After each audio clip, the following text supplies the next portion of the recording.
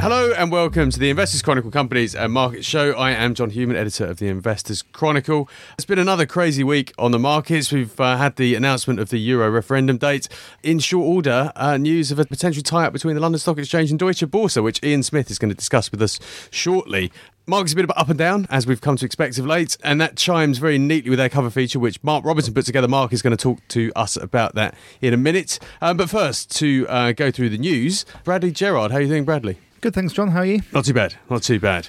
So, lots been happening this week. Yeah, an awful lot. I mean, as you say, Brexit kind of stole the rhetoric show, I suppose, this week with Cameron and Boris battling it out. It's had an effect on markets as well. It's not just a political debate. Sterling actually fell below $1.40. I think it even fell below. It's falling further today again. This was particularly pronounced when Boris announced that he was backing. Yeah, he really added fuel to the fire, basically, and that sort of led Sterling to weaken to a level not seen since 2009. So that shows you how sort of stark that is. And the cost of there's an index of like volatility in currency, and that kind of basically equates to how much it would cost to insure against further falls in the pound, and that volatility index is rising a lot as well. So to buy yourself an option to defend yourself against further falls in sterling is getting more expensive, which means that more people think it's probably going to get weaker. Okay, which I guess also suggests that more people think that a Brexit is becoming increasingly likely. I think people just don't know. That's the honest answer. I mean, there's the problem, I suppose, now for the Remain campaign is that the Leave campaign has a well-known figurehead who people can refer to just by his first name and know exactly who they mean, and that's obviously Boris. So the Remain campaign has Dave. It does have Dave, but before the Leave campaign had not really anybody at all. No. So that's the big... Well, it's got Mike. Well, yes, because it's got a few people, but no one Mickey quite like Gove. Mickey Gove, yeah. Mickey G, as his friends call him. But no one quite as emblematic, I suppose, as Boris. So that's going to be interesting, and it will also create kind of uncertainty in markets, which, sort of chart of the week on the 7-day spread this week looks at the gold price. It particularly looks at it in this case against the oil price, but just the gold price alone, you can see that rising an awful lot, which is seen as a sort of safe haven trade, a store of value in uncertain times. And over in Japan, it sounds like a bit of a funny story, but the sales of safes are surging once again, and that's like home safes for the home to put your money in, because it's just not worth putting it in the bank. It literally is not. So the 3 biggest banks in Japan will pay you 0.001% interest. There's obviously a lot of fear that could actually go negative. So people are just pulling their money out the bank and literally putting it in a safe under their bed. But in a safe, your money's getting 0.000 recurring percent. True. That's just the sentiment of what's happening in Japan, I suppose. Yeah, I mean, if I were to buy a safe, I wouldn't be buying it for cash. I'd be buying it for valuables. Maybe gold. Maybe gold. Well, absolutely. I mean, gold is the obvious store of value that many people turn to in times of crisis, and you've got to have somewhere to put it. Interesting, bizarre little trend there. Yeah, it is. Noteworthy, nevertheless. It is. I mean, it happened in the 1990s. I was chatting to actually Tony Stelling over at BlackRock. He's the UK MD over there, and he said actually safes, in terms of a consumer item, were the most popular thing in the 90s, and that's obviously when the deflation spiral kind of really kicked in Japan. So there's a bit of a worrying correlation potentially emerging there. Who knows? Maybe we'll see that here. That could be good news for B&Q. It could be. B&Q sell safes, and especially a lot of safes through their Screwfix brand, which we've spoken about before. We have. Okay, right. What else have we got this week? I noticed Mark Carney, the Governor of the Bank of England, was talking to people. Yeah, as he does. As he does. That old Mark Carney. Yeah, he was addressing MPs, and I guess what's particularly interesting about his comments this week, I mean, we've probably been here before many times, but it wasn't that long ago that you could have spoken to fund managers, economists or whatever, and they would probably have penciled in one rate rise this year.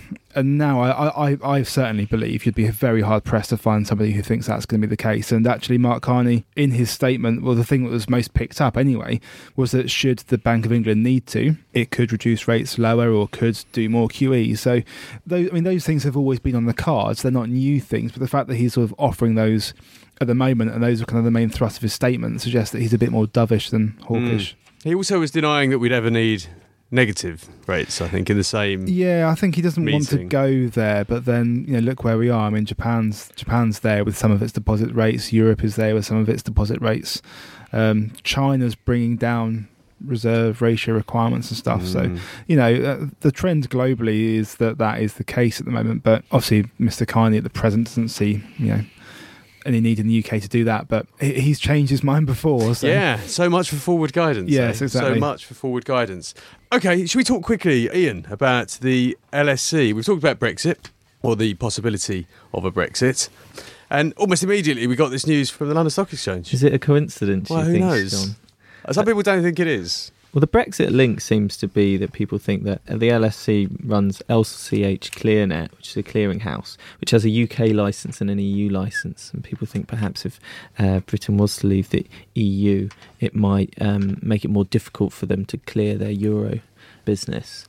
So perhaps, it's a defensive tie-up as much as anything. But I think there's much more compelling reasons for the deal that are definitely more compelling than the last two times Deutsche tried it. So I'm not so convinced of the Brexit link. I think it may be a bit of timing. What do you think? I really don't know. No, I mean, I think there must be a link. For it to happen in such short order, as the spectre of Brexit becomes a little bit closer. I can't believe there's not a link, given that the LSE is a pan-European organisation looking to protect its position.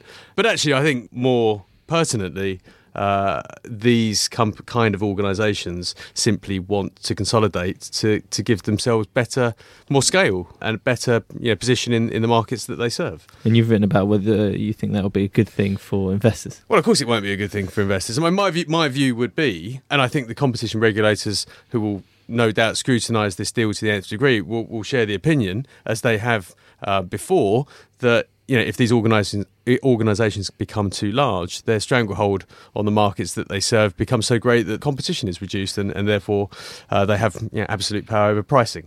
I mean, I agree with you. I mean, it will create a very dominant exchange, clearinghouse, but also an indices business. LSE has FTSE, obviously, and Deutsche has stocks.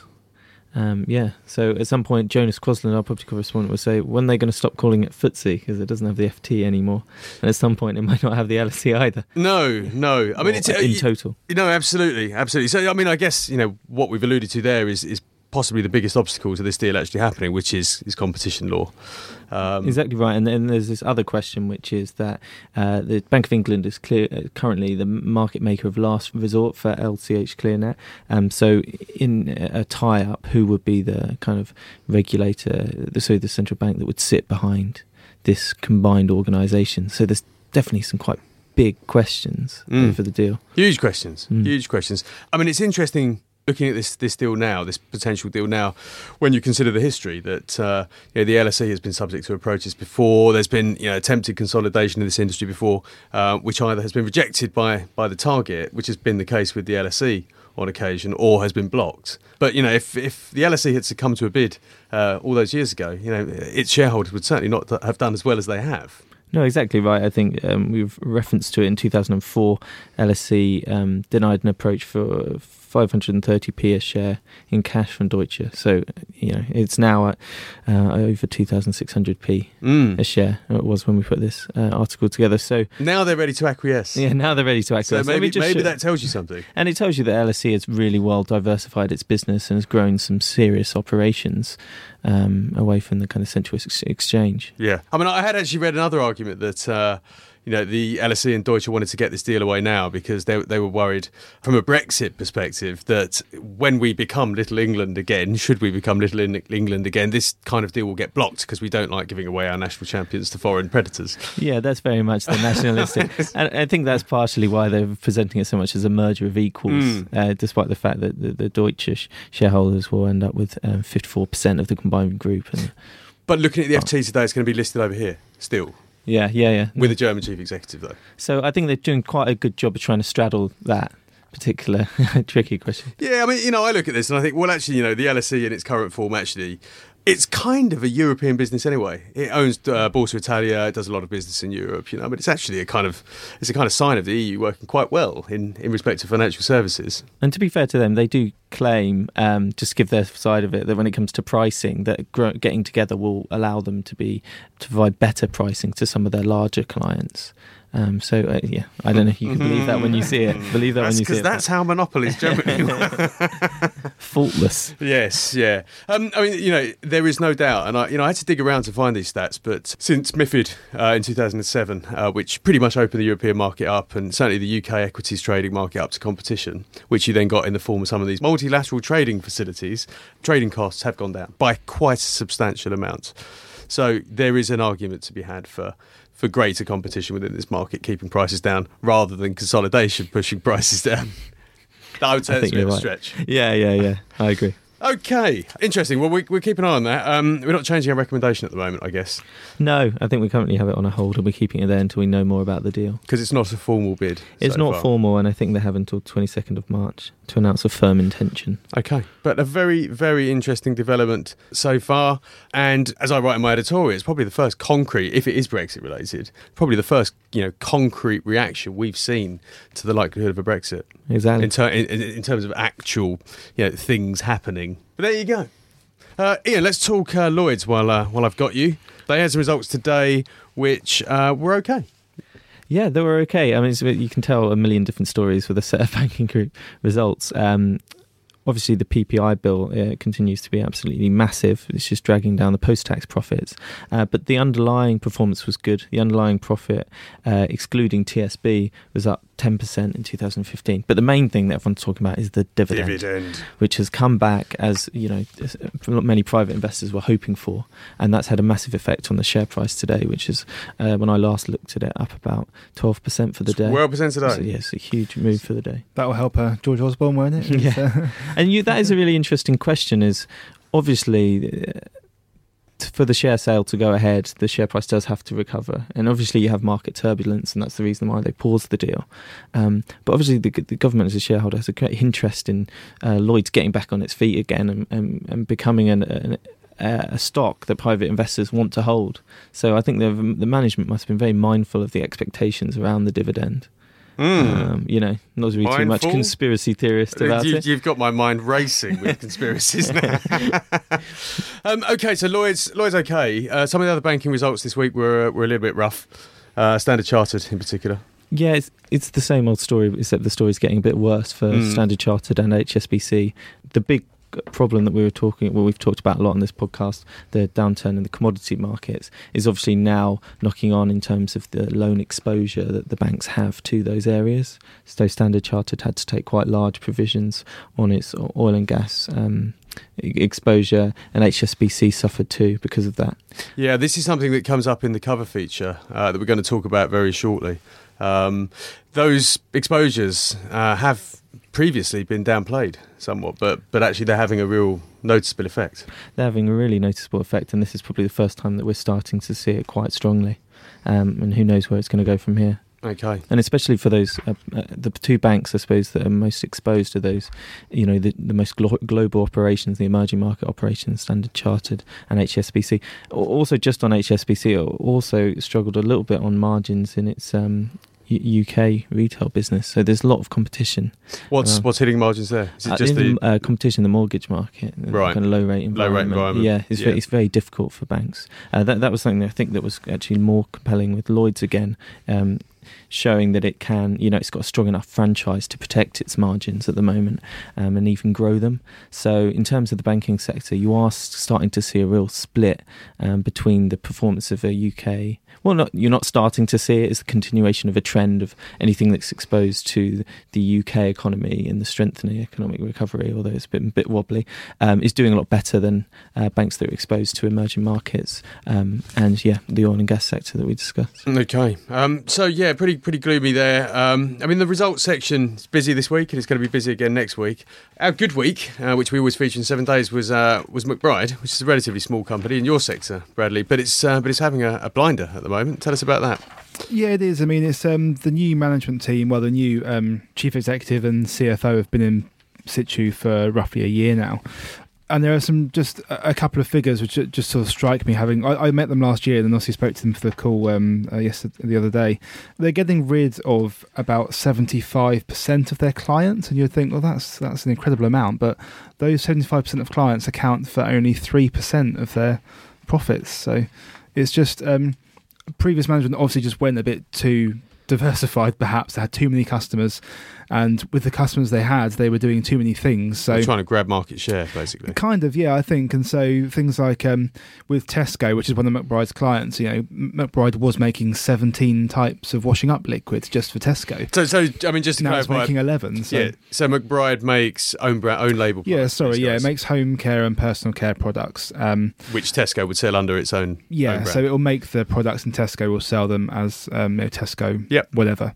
So that's its business model, basically. So yeah, it was effectively producing too many different types of product for its customers, and by the looks of it had too many customers, a very large proportion of whom were just not actually delivering any profits to the company. So management's been very active very quickly, and it's having a remarkable effect on the share price. We've had this as a buy tip for some while now. I think since the back of 2014, I seem to remember. Harriet Russell, who's our sort of retail correspondent, when she covered this group, she put it on a buy tip. It's done very well for us. Yeah, I mean, it's one of those companies, because of the nature of what it does. It's one of its biggest input costs is oil, petroleum. Yeah, exactly. And so actually it's benefiting from that as well. And you know, it's if you actually do the crunch the numbers, its share price has always been inversely correlated to the oil price. So it's a bit of a no-brainer there, really. It is, yeah. And it is, I suppose, subject to the sort of pricing pressures of the supermarket price war, that sort of thing, and the sort of disinflationary pressures. But at the same time, supermarkets are also looking to rationalise their brand. So as long as you're in there, which McBride is always going to be because it makes the supermarket's own brand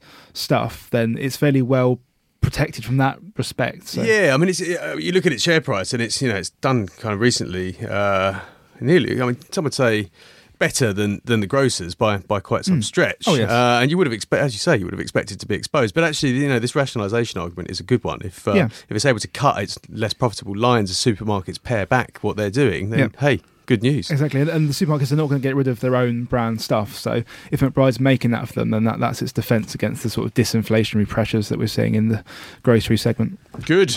We've had quite a few updates from miners this week, and Alex, I'll bring you in here to talk about those. Obviously, the big one there was BHP Billiton. Yeah, so BHP, there was a widely expected dividend cut, and that proved true. It was a bit of a greater cut than analysts had forecast, so it came down in the end to about 16 cents for the interim dividend. It's followed, therefore, Glencore, Anglo American, Rio, and a host of other smaller miners in cutting the dividend. We've decided to keep BHP on hold. I mean, a lot of people will probably hold the shares as a long-term income play. We wouldn't sell out, I don't think, of BHP, and it's obviously got some good strength in the balance sheet. But yeah, another reminder as we get each week that these aren't good times for miners. No, so we're not necessarily calling the bottom yet, but also we don't advise selling. Yeah, indeed, and there's a big issue at the moment with BHP. So they had this disaster in Brazil in November with their Samarco joint venture. That's gonna leave considerable liability risk for the foreseeable future. So, a number of fatalities when this dam burst at their iron ore plant there. They're going to be possibly huge settlements with US investors, not to mention the any criminal prosecutions which end up being brought by the Brazilian state. So. Lots to worry about, with commodity prices on their own, let alone, a deep water style headache for BHP for the foreseeable future. Yeah, although looking at this, not likely to be quite as big as Horizon. Well, indeed. I mean, we're probably not talking about billions and billions, but BHP admitted they really don't know the quantum or timing of the fines, so this one could run, and that's never really good for a share price. Yep, uncertainty, that is one thing investors do not like. Okay, I mean, that's the kind of industrial commodities, but actually things are not looking quite so bad elsewhere in the mining space. We had some interesting results from a small gold miner, Pan African, this week. They were quite good. Yeah, we're keen on Pan African and a number of other gold miners in London. Everything came together for Pan African in their second half of 2015. So they had costs coming down, good gold price environment for they have sort of rand denominated sales. They're getting higher grades from their mines as well. And the gold price has really rallied so far this year, which is probably a symptom of nerves around central bank decision making and perhaps a growth in demand from Asia expected later this year.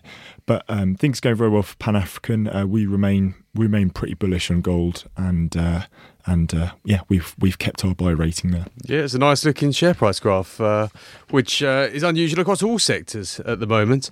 Diamond miners, or diamond and gemstone miners, Petra Diamonds and Gemfields also reported this week. Both of those were on buys as well.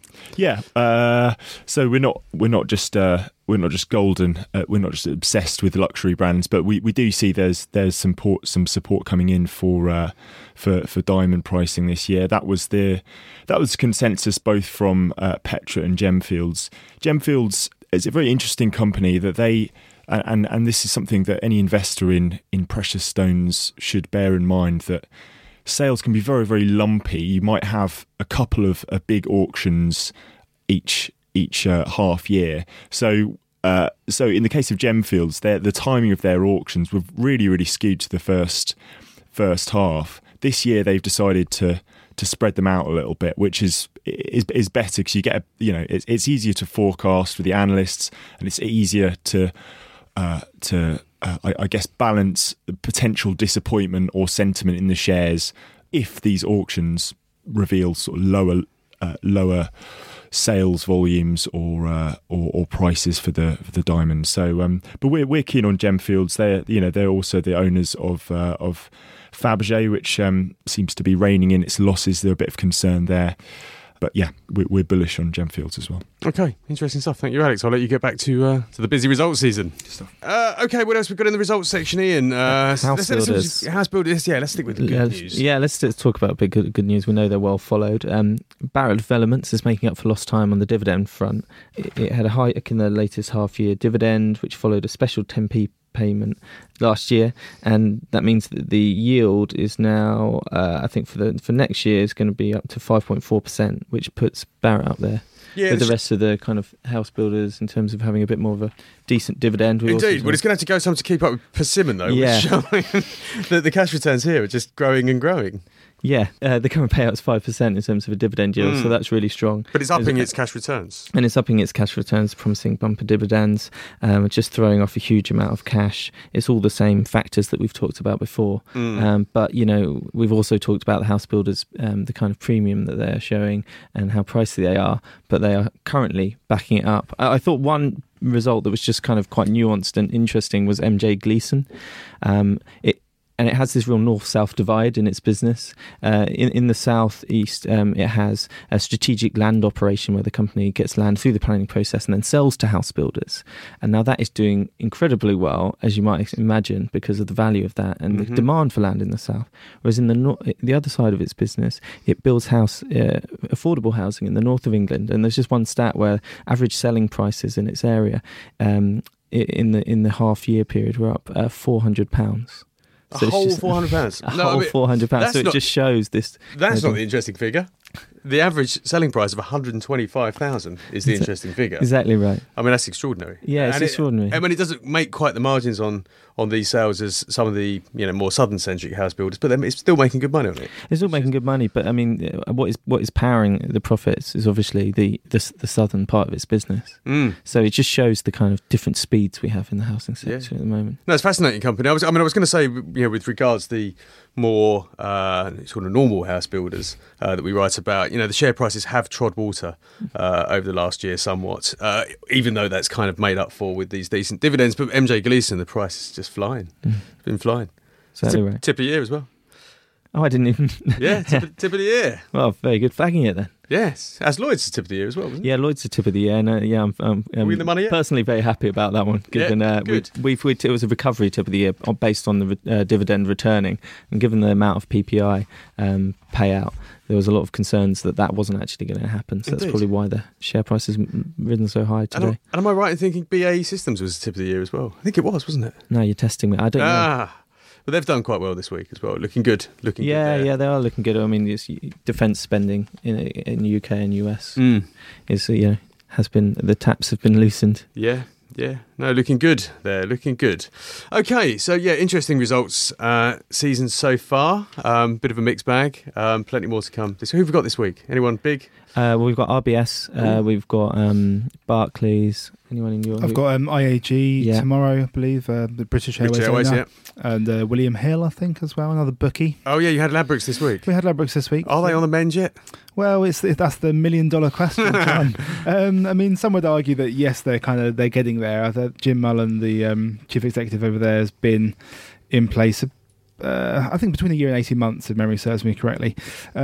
And there are signs that his strategy is kind of working. They took a bit of pain last year. They said they were going to reduce their dividend, cut costs a bit, but they set themselves some aims to try and hit. And one of those, for instance, was to increase the number of people who not only visit its retail stores, but then also go and bet online. That figure was very weak compared to competitors. But in the period that they reported, they've seen a 35,000 new customers gained through its digital channels. So the sort of recruitment of people who turn up at its shops to use online as well has been very good, and that's very important. Multi-channel, that's what it's all about. Multi-channel, that's the word they like to use. I presume we're expecting similar trends at William Hill as well. Well, yeah, William Hill's a funny one, because obviously Ladbrokes has also got the potential mid-year. Well, all the bookies have the football tournament. That's good. Ladbrokes is very football focused, so that's going to help Ladbrokes. Ladbrokes also was part of the sort of big M&A surge in the gambling sector last year. So the Competition and Markets Authority is releasing a final report on Ladbrokes' approach for Gala Coral in June. William Hill, now that was a wallflower in all of the M&A. It didn't kind of tie up with anybody. It had a failed attempt with 888 about a year ago. That didn't really work out. So William Hill's an interesting one because it doesn't have an M&A boost coming, or not an obvious one that we can see yet. And it has been struggling recently as well. So it has a lot less debt than Ladbrokes, which is one good thing for it. But it was always the preferred pick of the two. It was, yeah. But I think Ladbrokes could be swinging it its way now. Interesting. Especially this year particularly, because the football tournament, I said Ladbrokes is very, very football heavy. William Hill is a bit more spread between sort of horse racing and football. Yeah. Aren't they all going to get wiped out when Leicester win the league? Well, I asked the CFO that. Jamie Vardy's having a pie. Yeah, apparently there are some die-hard Leicester fans who bet at 5,000 to 1. Wow. Who will obviously get a big payout, but there are also the number of people the people that outnumber them significantly are Chelsea and Man U fans who also thought they would win the league and bet on such an outcome, and that looks unlikely. So yes, they could lose a bit if Leicester win, but there are a lot of Man U and Chelsea fans, that this guy said, who could lose out if those two teams don't win the league. I can see the producer Dom getting agitated over there. He's a Spurs fan. I think his view is probably that Spurs are condemned. Spurs are going to win the league. Condemned to a life of disappointment. He's got the microphone with him at the moment, so he can't say anything. No, they're not going to, Dom. Okay, right, that's enough news this week. Thank you, Brady. Thank you, Ian. Mark, let's talk about the cover feature. This is what we all want to know. Markets were up again today. They were down the last 2 days, but then they were up the few days before that, then down heavily the few days before that. It's all a bit volatile. Yeah. And people could be forgiven for being somewhat nervous that we haven't seen the last of this volatility. Well, this is classic behaviour on a downward trend in the market as well, increased volatility. So, yeah. We've had a record week last week in terms of the retracement there, but we shouldn't get too carried away with that, I don't think. Okay, so what we've done in this feature, talk us through it, because it comes in several parts. Well, yeah, I mean, we had a number of writers put something together for our readers here, and a lot of it will be actually familiar to our older subscribers, of course.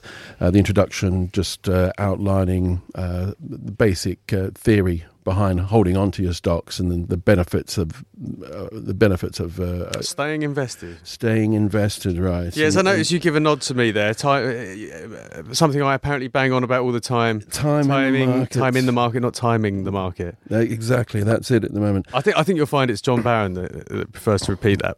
Most frequently, yes. Okay, but I don't mind repeating apologies. it. No, that's fine. On that. Basically, we just got to run down on the reasons why you shouldn't panic in the event of a prolonged bear market. Bearing in mind, of course, that the average bear market over the last 3 decades extends to no more than 18 months, and the average rate of attrition is around about 38%. Okay, so I mean, let's assume we are in a bear market. I mean, arguably, we were only at the very beginning of one. Well, yes.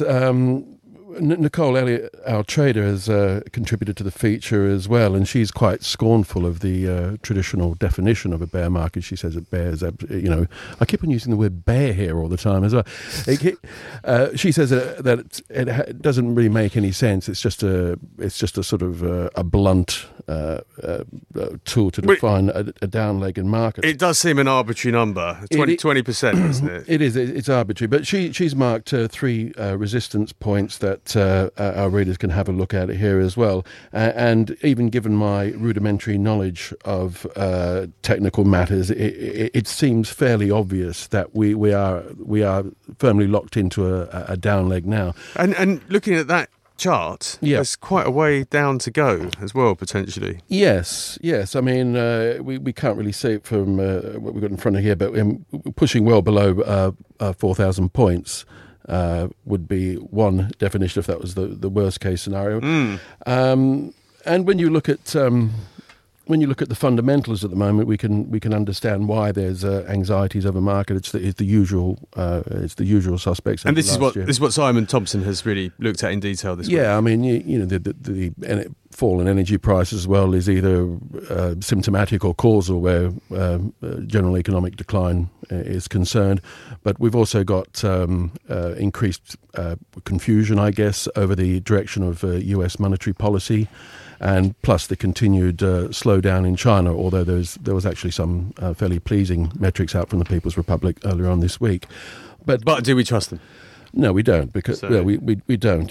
There's part of the problem. Well, that is part of the problem. But the first part, as I say, it's just a general rundown on the reasons why you shouldn't panic and stay invested, and then pointing out the fact that actually a lot of investors do wait for periodic moments of weakness to buy in. This is especially true given the level of yields for some of our better-known companies at the moment. I mean, if you were to buy in Shell at the moment, you'd be looking at a repayment period of about 12 to 13 years to get your capital back, just based on pure yield at the moment. So a lot of people will be asking themselves, is Shell stroke BG like to be around 10, 12, 13 years old? I mean, they're going to come to the conclusion, yes, of course it is. But that said, we have to be wary of value traps. I mean, if you'd have tried that strategy with the miners, you'd have obviously, seen the dividend cut and the payback period extended quite significantly. I don't think any of the miners had the dividend profile or history that Shell have offered.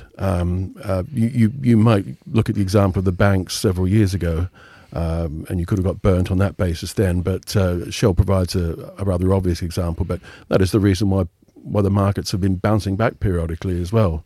So I guess one lesson to learn from all this is something that we would espouse is that if just keep looking. Stick to your strategies, stick to your targeted returns, and make sure you buy quality and don't take unnecessary risks. That's it. It's point-to-point investing, as we point-to-point investing. Yeah, point-to-point investing, and you get a return, an average rate of return, and you stick to that over the course of your portfolio. Of course, one of the difficulties, at least short-term difficulties, is for people nearing retirement or those in retirement who rely on periodic sales of equities in order to supplement their pension arrangements. Now, that's a bit of that could be a bit of a difficulty in a bear market, but most financial advisors will tell you need about 3 years worth of spending money just to get over these bumps. A cash buffer. Yeah, exactly. I mean, I'm sure most of our readers are only too well aware of this. An interesting part of the article is here, because I mean, as I say, we've had a number of our writers contributed to it, including James Norrington, who's been looking at which sectors have performed or outperformed in previous bear markets, and if there's any lessons that we can learn on that front. And our personal finance team has given us a rundown of some managed money instruments that our readers would want to have a look at. But also, Ian, who's with us today, has penned a really interesting piece. And I think, in a sense, this is what differentiates the coming bear market, or the bear market that we're in at the moment, from others, in that we're in uncharted waters with a negative interest rate environment. Yeah, Ian, tell us about it. Yeah, I mean, so in terms of just looking at what's behind the bear market, some people, including Jonathan Wilmot at Credit Suisse Asset Management, have looked at whether the US decision to increase interest rate for the first time at the end of last year is a mirror of the 1937 policy mistake, which some people think led to the recession in the US, kind of that later that year and the year after. And there's a kind of an interesting graph in the piece that we take from Credit Suisse data, where we look at US industrial production, a key metric of economic progress, after the kind of from the late 20s, and we also compare it from from each of the kind of stock market falls. And what you see is that US industrial production early on in the recession kind of falls sharply, then it starts to recover. But in the US in 1937, some people think that the tightening of reserve requirements, the tightening of monetary policy, triggered the 1937 and 38 kind of recession in terms of production, then pulling back. So policymakers overestimated the strength of the economic recovery. They were worried that inflation was coming back too strongly. You had the stock market that had gone to kind of a couple of year highs and had a couple of years of growth. And they've seen strong parallels between that and the decision that was made at the end of last year. And just following on from what Bradley said earlier, it's interesting how the rhetoric has completely now shifted. So as Mark's saying, now people are talking about negative rates, and I'm sure we'll be talking about that a lot more, and how that could then impact on many sectors, including the banks, where some people see negative rates as far from helping the banks. They actually reduce their. Some people would say they will help get the market going, but the other side of the argument is that they will actually reduce banks' ability to lend and further shrink the. Banks have to be. They're at the core of any economy. Exactly right. And if they're weak, then you would think that the wider economy is going to be weak too. Exactly right. Yeah, and Simon talks about the banks as well from the perspective, as we mentioned, of their exposures to, in particular, US shale, which doesn't look entirely healthy. So, yes, plenty of reasons to be fearful rather than cheerful. And the deflation angle comes in as well, because Simon Thompson in the piece highlights a veritable race to the bottom in terms of currency markets as well. And if you add this to the fact that we've seen, we've reportedly seen quite a large sell-off in US-denominated paper assets over recent weeks as well. Over the long term, this is going to devalue the dollar, which in turn acts as a deflationary lever in commodity markets as well. So we're on the verge of some sort of spiral and worst-case scenario. It's terrifying. And as you mentioned, Mark, Kate Bealey over in the personal finance team has taken a look at the funds that investors might want to have a look at in this difficult period, particularly around wealth preservation type funds and absolute return. And some of those funds have got a bit of a bad rep, but she's picked out the ones that have certainly had a better track record in terms of preserving capital when markets are weak. It's a fantastic feature, complemented by some fantastic graphs from Algy Hall, which show the trajectory of pretty much every bear market we've ever seen in the 20th and 21st centuries. It's fantastic stuff, and put together in very short order. Thank you very much. That's no problem. I think it's obviously timely, because I think our readers, assuming they haven't already, will just need to sit back and try and review what their portfolio strategy is going to be over the coming months. Yeah, no, this will definitely be very helpful. Thank you very much. So I think that's about all we've got time for. It really is a bumper-packed magazine this week. We've got, as I said, lots of results. Got an interesting stock screen from Algy Hall, looking at some high yielders. Lots in the personal finance and funds section, which they will talk about on their podcast this week. They're actually busy at the moment putting together next week's issue special feature, which is the ISA special, to give you some ideas to put in to make the most of your ISA allowances this year. We have plenty more in the news section, which we didn't have time to discuss today. Lots of comment as well. A great sector focus from Thurl Mohammed on the events business in the media sector. Really interesting space that is, particularly in light of, for example, Trinity Mirror's news this week that it's going to launch a new newspaper. Yeah, remarkable. Just given the fact that news is so prevalent and widely available on the internet, they're going to launch a daily paper. But it seems slightly mad. We'll there see. You go. Listen, we are testament to the fact that there is life left in print. So the best of luck to them, the very best of luck to them. And best of luck to you all in navigating this bear market. We hope and we think this feature will really help you get to grips with any worries you may have. All Good News Agents, £4.70, and we'll catch up again next week. Thank you.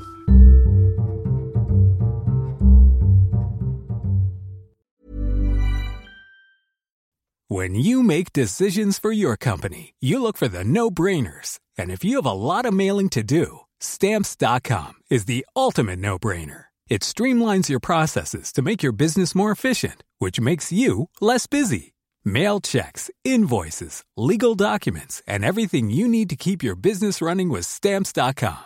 Seamlessly connect with every major marketplace and shopping cart. Schedule package pickups and see your cheapest and fastest shipping options from different carriers, with rates up to 89% off USPS and UPS rates. And with the Stamps.com mobile app, you can take care of mailing and shipping wherever you are. Make the same no-brainer decision as over 1 million other businesses with Stamps.com. Sign up with code PROGRAM for a 4-week trial, plus free postage and a free digital scale. No long-term commitments or contracts. That's Stamps.com. Code PROGRAM.